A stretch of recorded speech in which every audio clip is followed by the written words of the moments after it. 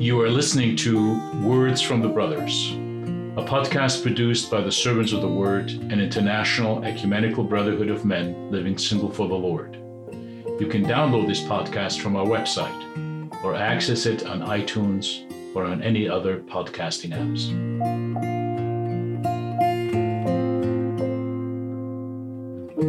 Luke 4, verses 1 to 13.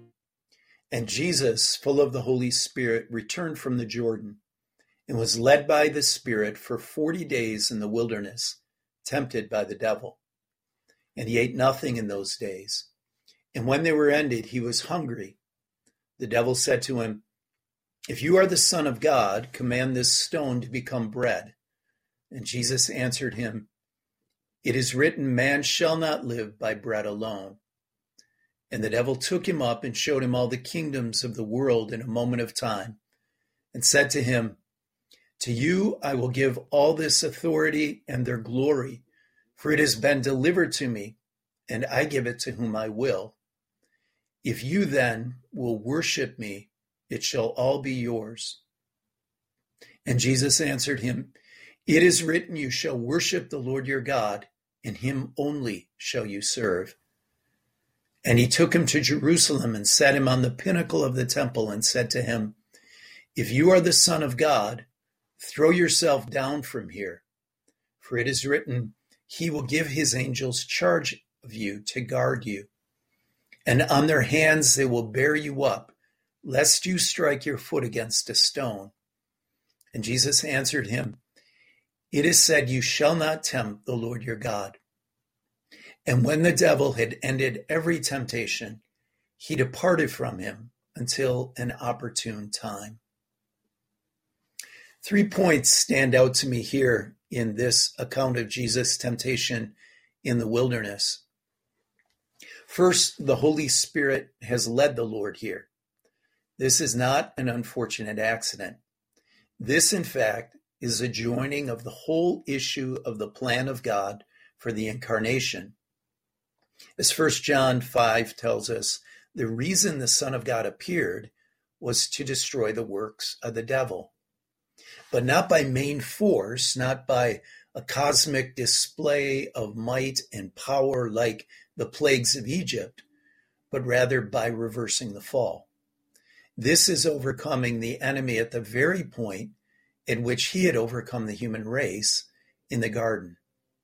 Jesus must combat the temptations to which our first parents gave way.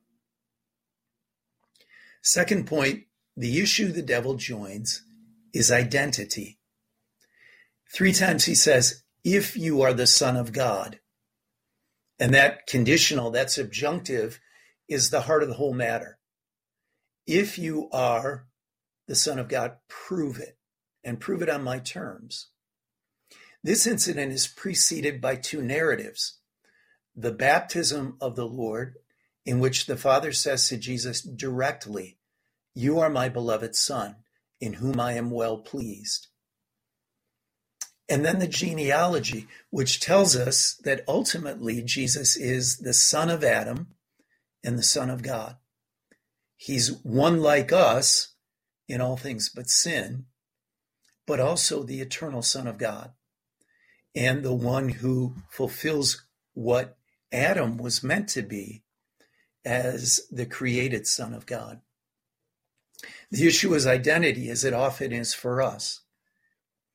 Third, the decisive weapon in Jesus' hands, as in ours, is the Word of God. Jesus responds to this temptation, each of these 3 temptations in this battle with the devil, with the truth of the Word of God that asserts the way that Jesus is to walk in obedience to the Father until that point in which God, on his own terms, demonstrates that this is in fact the Son of God, the very confession that will be made of Jesus at the cross.